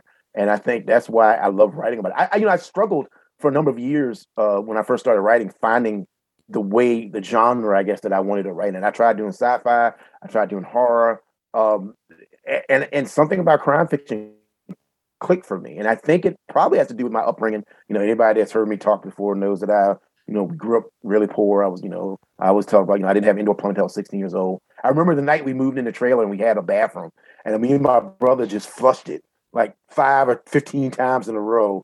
Just like, I can't wait to take a shit. This is great. So, but, I think that's what, it's the thing that is closest to my heart when, I talk about what I want to write about. I mean, and that being said, I do want to write about things that are a little more expansive. I have ideas, things that I'm working on now, things that I want to work on in the future that sort of move away from that a little bit. But at its core, I'll always be writing about noir fiction. So, Shawn, real quick, I one thing I latched on to that you said a while ago now, but you said you talked about, kind of owning what you write down. And this is all the way back when, Patrick asked you about using certain slurs in your work. You said, I'm going to own it. And the one thing that kind of jumped out to me is, the argument that so many of these ding-dongs have where, they yell First Amendment and they can say whatever they want. And that doesn't, yes, that's technically true, but it doesn't mean it's free from consequences, Mm-hmm. And that's what, as far as owning it, it would be really great if people read your book and wrote reviews and didn't assume, they knew your personality, assume intent and all that. It would be really great if people stopped tagging you in negative reviews, but neither one of those damn things is going to happen. No, I don't think so. no question here, but I just thought that was an important thing to latch on to as far as the discussion about, people telling you what you can and can't write, people telling you, how you should write it. Absolutely, my takeaway is absolutely do it, but be prepared to have people not like it pretty much no matter what you do. Also, I think it's important to say that you also do your due diligence, do your work. If you're going to write about people outside of your personal experience, do the work to talk to people, research. If you're going to write about, okay, I'll go back to Razorblade Tears. I'm writing about people in the LGBTQ community.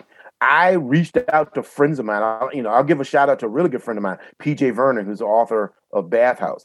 But we were really good friends. We kind of came up together, struggling to get publishing deals. And I reached out to him because he's somebody I respect, and I also respect him enough to know that he's going to tell me the truth. And he did. There were things in the first draft of Razorblade Tears that I got right, and there were things in the first draft of Razorblade Tears that I got wrong.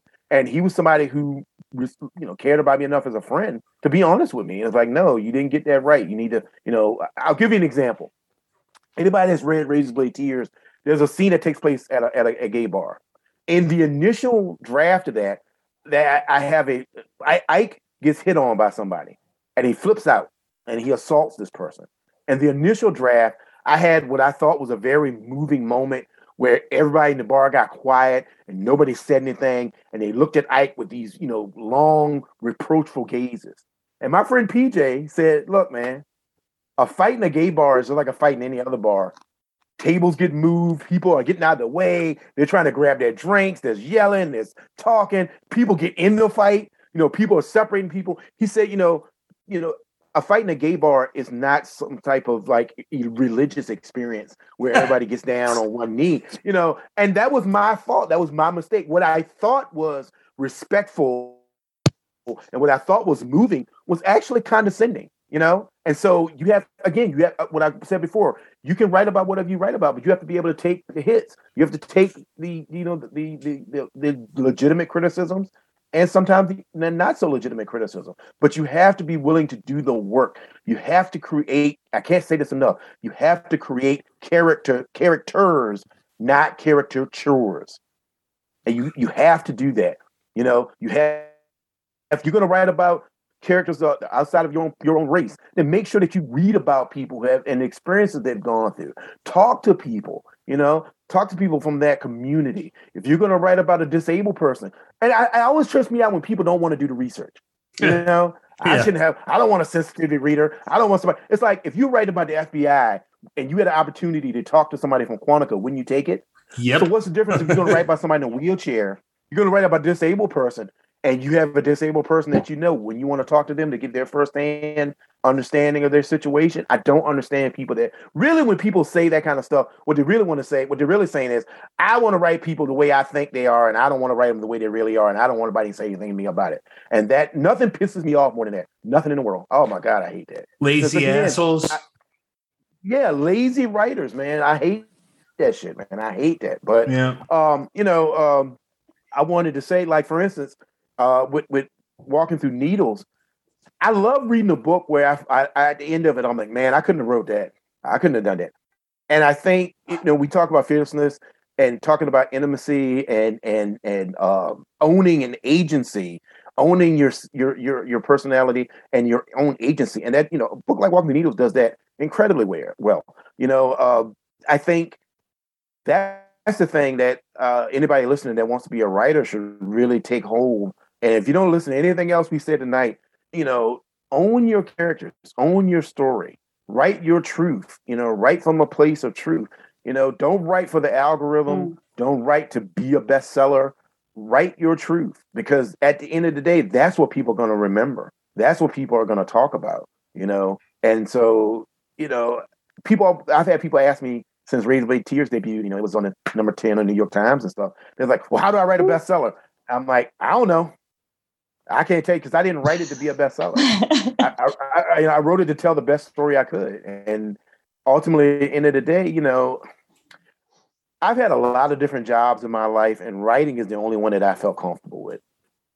It's the only one I felt like I knew what I was doing, and I think at the end of the day, you have to write from that position of truth. It's like, I don't want to tell people that you don't have the passion for writing, then you shouldn't be a writer. I don't believe you have to write every day. None of those rules apply. There are no rules to writing, but I think the one thing about writing that is true, you have to want it. You have to really want it really bad. You have to want it in a way that you're willing to sacrifice other things. I did a talk one time at George Mason University. And I did a talk at George Mason University, and there were some people in the audience. They were like, well, I don't know how to find the time to write. I don't know. I can't find the time to write, and there were some people that were married, had kids. There were some people, and there was a gentleman there, and I know you guys know him. Gabino Iglesias was there, and he said this. He asked the person, he says, well, do you do extracurricular activities at college, here at the college? And the person was like, yeah, I'm on a cheering team, and I'm on this and that. He says, so you make time for those things because they're important to you. And they say, yeah. He said, well, if you're not making time for writing, then it's not important to you. And I think that's the hard truth. That's the hard truth. So. Yeah, that's all I got to say about that. You know what? Those are all great points. And Gabino is, I don't know how he has time to do anything. I don't think he sleeps, but we all love that guy. Well, I met him at Scares That Care a couple of weeks ago. I hugged him and I'm like, are you a tree? Because it's so fucking I'm a big guy, but goddamn, you scare me. He's a friendly guy. Unless you're an asshole. But anyways, moving on. Heather, you were gonna say something. Sorry about that. Oh no, I don't even remember what the heck. I don't know if you guys saw we had a little power flash here. So I'm like, where? What's going on? So I had to whip out my phone really quick. That's why I'm a different angle now. So you get to see like a different angle. audio listeners, Heather's had a different angle now, just as beautiful, if you don't mind me saying. Thank you. Absolutely. So speaking of New York Times bestsellers, you were or New York Times, sorry. That's different for being on the New York Times top list, isn't it? Yes. Yeah, well. I mean, but yes, I did. I like the weekend before Walking Through Needles came out. I got that wonderful review in the New York Times and I about died. What a lot of people didn't know is that like 2 weeks beforehand, I knew that I was going to get reviewed because, I don't know if many people know this or not, but generally you do find out from your publisher or whoever, you're getting a review.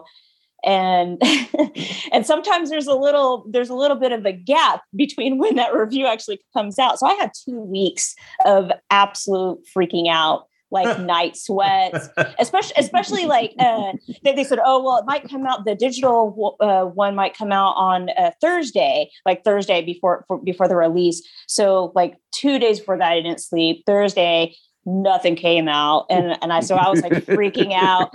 I didn't sleep at all that Thursday night. And then it was like Friday around noon is whatever it released. And then and of course, you don't know if it's going to be good or bad. That's the other thing too. Like you just know you're getting a review.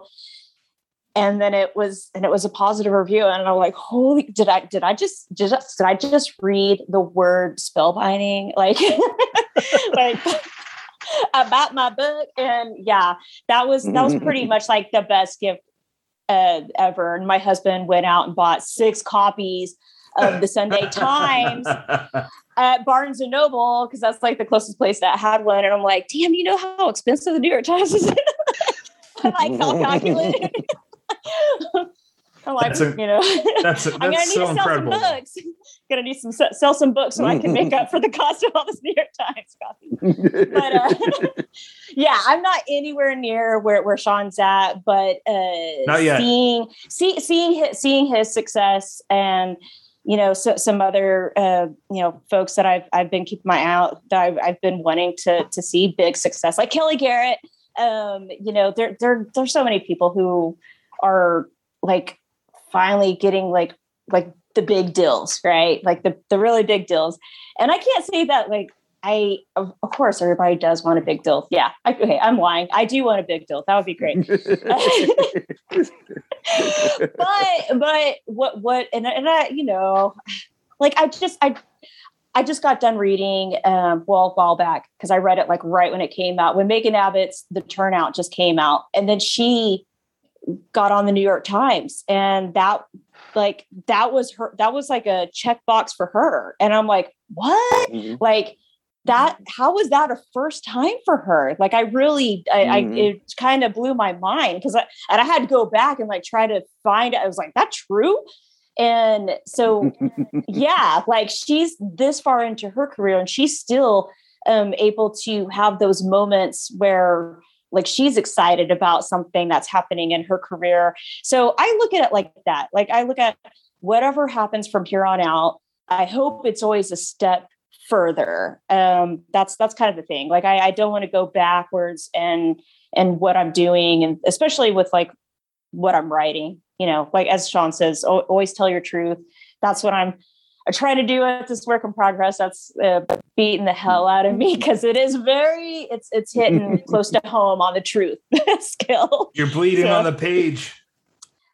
Yeah, I'm getting to that place where I'm getting scared about how certain people are going to look at it. So that's when I know, I'm like, okay, I'm going to get there eventually. It's just, it's taken me a lot longer than I thought. Pandemic, all this stuff. And so I keep sending I sent my agent a new, like, okay, I'm working on this, and this is when I hope to have it. Like I was hoping to be done by this fall, and that's not happening. So I'm like, well, no, I'm sorry. I was hoping to be done by summer. Now I'm like the fall, because that gives me until the end of December. So, and I don't even know. I mean, it's how it is. Like I'm not working on probably the kind of, I don't know what's your deadline, Shawn, but like, when people already have a book deal, they have like a 2-book deal or whatever, like they have to be working on that next deal.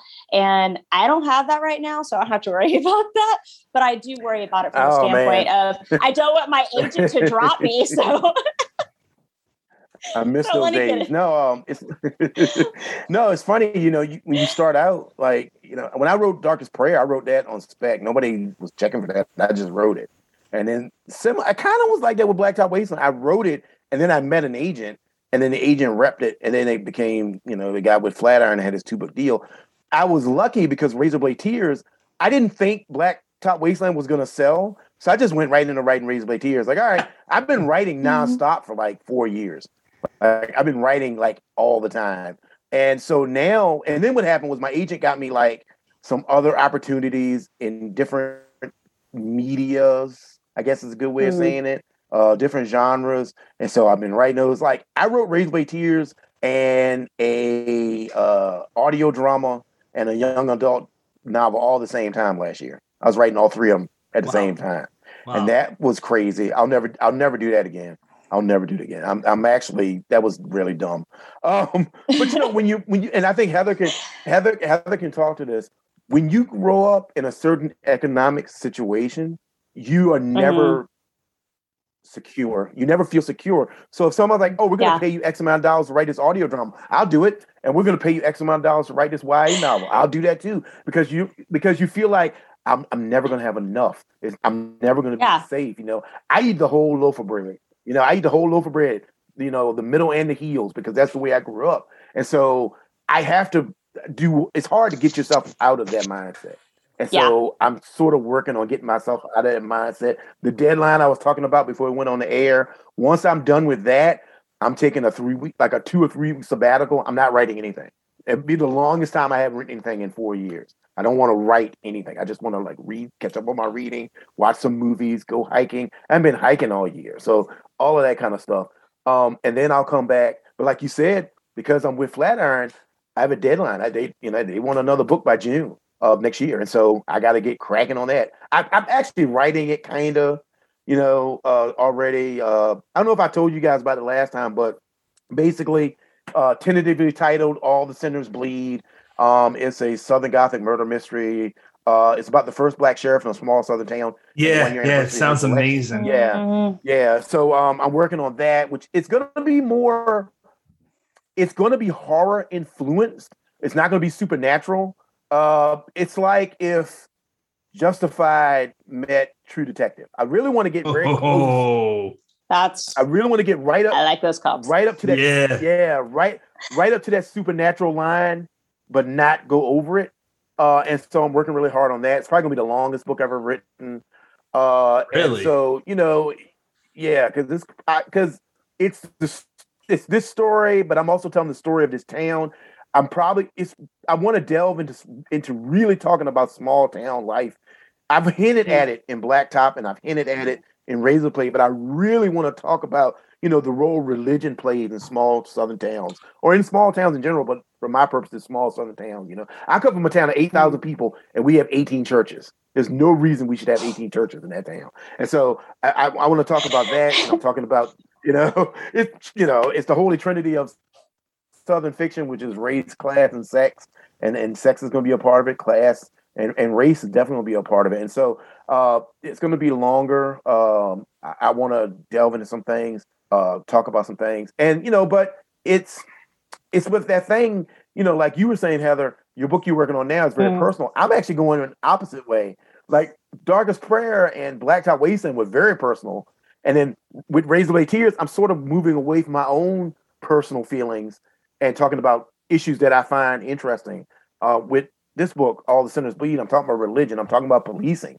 I'm talking about what it feels like to be a person of color and also be a police officer, what that means to you individually and as a part of the community. I'm talking about, the way that evil can haunt a town. All our towns in America are founded in blood. Every small town, especially on the East Coast, you dig deep enough, there's a river of blood that flows beneath them. Oh, there's. I was just going to add something. Anyway, I want to talk about all that kind of stuff. I was just going to add something interesting to piggyback on that point that I think, especially Shawn, I know you're big in history, Shawn. Heather, if you are too, you might find this interesting. Is where me and Brennan are from in southern eastern part of Massachusetts. The per capita bloodiest war was King Philip's War. That's in the Plymouth area. That's where we grew up. And that's not talked about really in any history books. And if it is, it's a tidbit. And the only reason I know so much about it as I do is because I love history and I dug all this stuff up. There's a lot of fucked up stuff that happened. Like it goes way beyond the Pilgrims gave them some disease-ridden blankets. Like it was a whole line of they done got fucked, and then their corpses got fucked. Yeah, it's like if you look at any historical, but I mean not even history. Like look at like since you talk about horror a lot, look at Salem's Lot and the way Stephen King talks about Salem's Lot in that book and how he really deconstructs that small town, and he talks about it in the macro when you talk about the history of the town, the Marston House, and people that are lived in that town from the 20s on in. But he also talks about in the micro where he goes into the individual houses and talks about who's beating their wife, who's cheating on their husband, who's murdered someone. And King does that a lot. He does that really well, and that's something I want to emulate in this book. When you go through those books and he talks about the deep, dark secrets that exist in small towns. And I think that those secrets exist in small towns in a way they don't exist in larger areas and more urban areas. Hey guys, I hate to cut this short, but I gotta run here. Okay. Yeah, no problem. So if you guys want to? I don't even know what time questions? It is now. Yeah. No. If you guys got a couple. Where am I?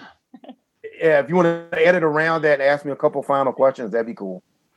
No worries. Hold up, 1 hour and 46 minutes. Yeah, no problem. How about this? We do final thoughts and then call it a night. Yep. Okay. All right, guys. You know what? How about we go with our final thoughts? We'll start with you, Heather. Oh, okay. Are they just like general final thoughts? What are your final thoughts about anything you want? Tell us where on top of that, tell us where people can follow you. Okay, everybody, you can follow me on Twitter. I'm at Heather L. Levy, and on Instagram, same handle. You can follow me on Facebook. I've got an author page out there. I know I need to get like an actual website. I'm really, really horrible about like technology stuff and all of that. So I'm like, if I have a web page, what am I going to do with that web page? Like, I don't know. I don't have somebody writing content for me. No, it's fine. No, actually, I have no idea. If Shawn has somebody writing content for like a website, but I know plenty of people who do, and they have amazing people. But yeah, final thoughts. I mean, everybody go out if you haven't already. Pick up Shawn's book. Pick up Razorblade Tears. Go back, pick up Blacktop Wasteland, My Darkest Prayer. Yeah, for real. Like, what are you doing if you're not reading, Shawn? That's right. Bunch of losers if you're not. And then, of course, pick up Mind Walking Through Needles debut. So it's out there. It's out there in the world. Buy my book so I can see my number, because I do check the Amazon numbers, which is stupid, I know, but because it like fluctuates throughout the whole day. You're gonna drive yourself crazy. I'm like, look at my number. I'm like, oh. But yes, yeah, don't do that. Do that so I can see my numbers jump a little bit. Okay, it gets me excited. Shawn, final thoughts, sir. Thank you guys for having me again. This is so great. Anybody that knows me knows I love to talk about writing. I can talk about writing literally ad nauseum. I miss conventions because one of my favorite things was to go to the bar around 10 o'clock, get a good drink, and start just talking about writing with other writers. And that's something that really is a hole in my soul. I miss that so much. Final thoughts about, please go out and get Walking Through Needles. You will not read a more honest and more fearless book this year. I think the last book I read that had that level of raw, unbridled, aggressive honesty was Bastard Out of Carolina. And that's an amazing book in its own right. Who's that by? I haven't read it. So. I can't, the author escapes me right now. Bastard Out of Carolina? Yeah. Are you Googling it? Google it. It's an incredible book. But that was the last book that came to mind that really had that same level of just unbridled, raw, just, no fucks given, really. And I wanted to say, people can find me on Twitter. I don't have a website. There's nobody writing content for me. I probably should get somebody. All I got is I'm on Twitter all the time. Black Lion King 73. You can see my random brain droppings on there. I have a Facebook page, S.A. Cosby author. I also have a personal Facebook page, but don't send me weird shit there. And I wanted to give a shout out to a couple folks real quick. If you haven't read a couple writers you should probably be looking into, other than Heather, who's a great writer. Nikki Dolson, she has a collection out called Love and Other Acts of Violence. That's a great collection of short stories. Nikki, if you like Megan Abbott, you'll like Nikki Dolson's work. Yes. Of course, Heather mentioned Kelly Garrett earlier. But here's somebody that I really want to give a shout out to. He doesn't write anymore, but his previous work is just incredible. If you haven't read anything by Ed Kurtz, I knew it. Seek him out. I'm trying to get him on the show. Ed Kurtz is an amazing writer.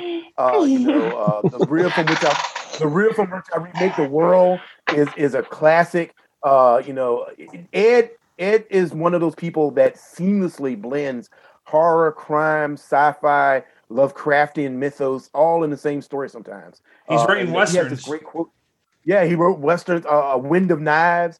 If you want to talk about a western that takes the western genre and turns it on its head and writes, it's an LGBTQ western. And a lot of people don't understand that there were a lot of LGBTQ plus people in the Old West that have been erased from history. But Ed is that rare person who does every genre well. He hasn't written anything for a long time for his own personal reasons, and I totally understand that. No pressure on him at all. But read his work, read everything he's written if you can get a chance and get your hands on it. He read a story at a Noir at the Bar. I think it was called Mules. It is the most disturbing story I've ever heard live.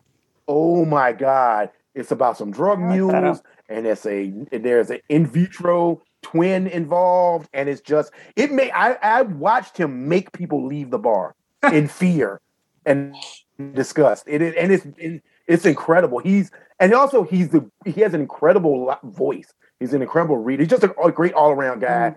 Like I said, look up the work of Ed Kurtz, to take a gander at what's really the dark side of horror and crime fiction. And that's all I got.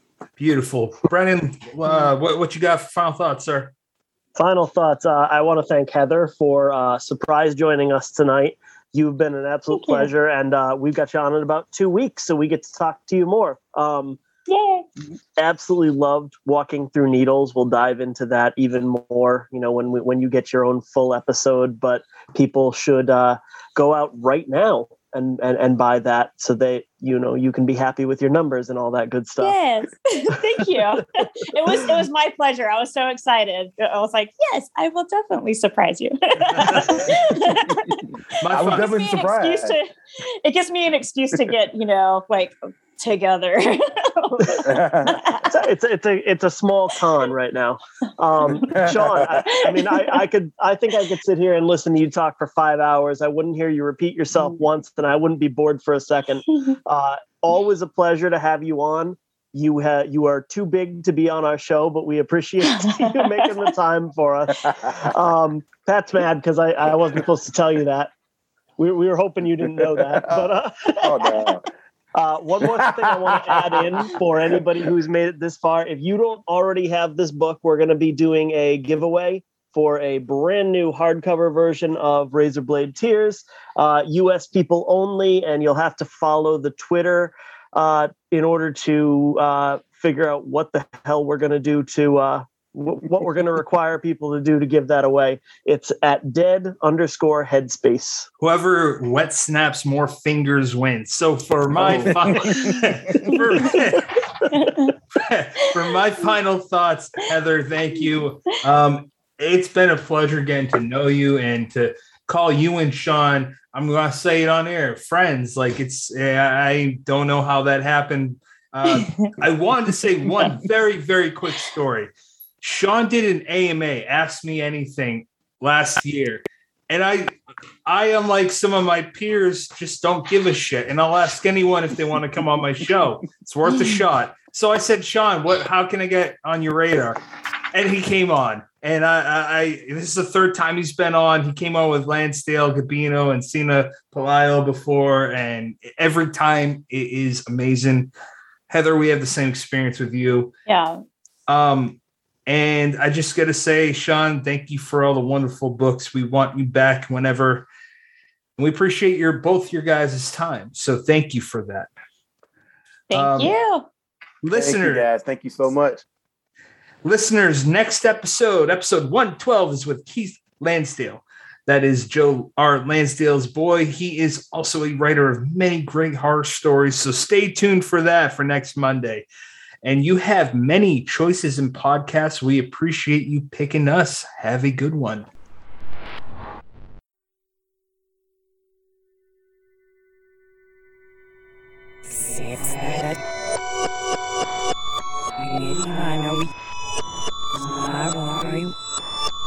You are now leaving Deadhead Space. I had 2 deadlines for 2 separate, very different projects at the same time. One of them, I thought I was done with both of them, and I turned them in. And then the other one of them was fine. They accepted it. And the other one, how can I put this? Had more questions. So I'm working on that tonight. And after I get off, I've been working on it all day, and I'm going to work on it tonight. And hopefully, I'll be able to turn that in. So I'll actually have this weekend off to not do anything. So sounds great, man. You got weekends off now? Well, I didn't, it's funny. That's the other side of the coin. People always ask me, like, how does it feel? Things are moving so fast, and, having the New York Times bestseller book and all that.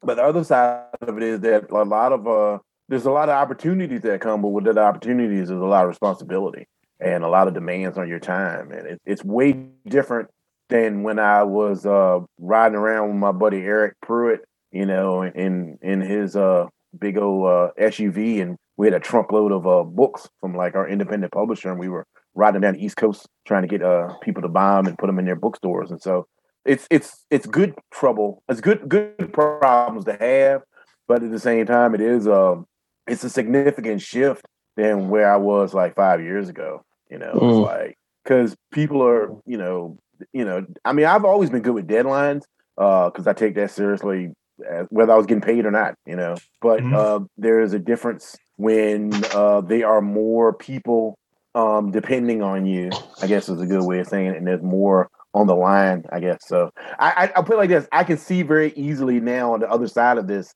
why writers, like if you look at like a J.D. Salinger, why they only wrote 1 or 2 books. It kind of just receded into the background, because it can be you definitely need downtime. You definitely need downtime to enjoy the fruits of your labor. Right. That's a good way to say it. Yeah. Unless you're like Stephen King, and you just write whatever the fuck you want, and like nobody can, you get to that point where nobody can tell you anything. It's not even that they're afraid of you. It's just you become an entity unto yourself. You're too big to fail, so you can do whatever you want. So, but yeah, I'm definitely looking forward to finishing the rewrites or the notes on this last project, and then looking forward to like not doing anything for like 3 or 4 days. Thank you, guys. Means a lot. All right. Good night, guys. Thank have you. a great night. Y'all have a Thank good you for night. surprising me. Thank you for surprising me. I appreciate it so much. So good to see you. I was terribly embarrassed, but I appreciate it all the same. I cannot.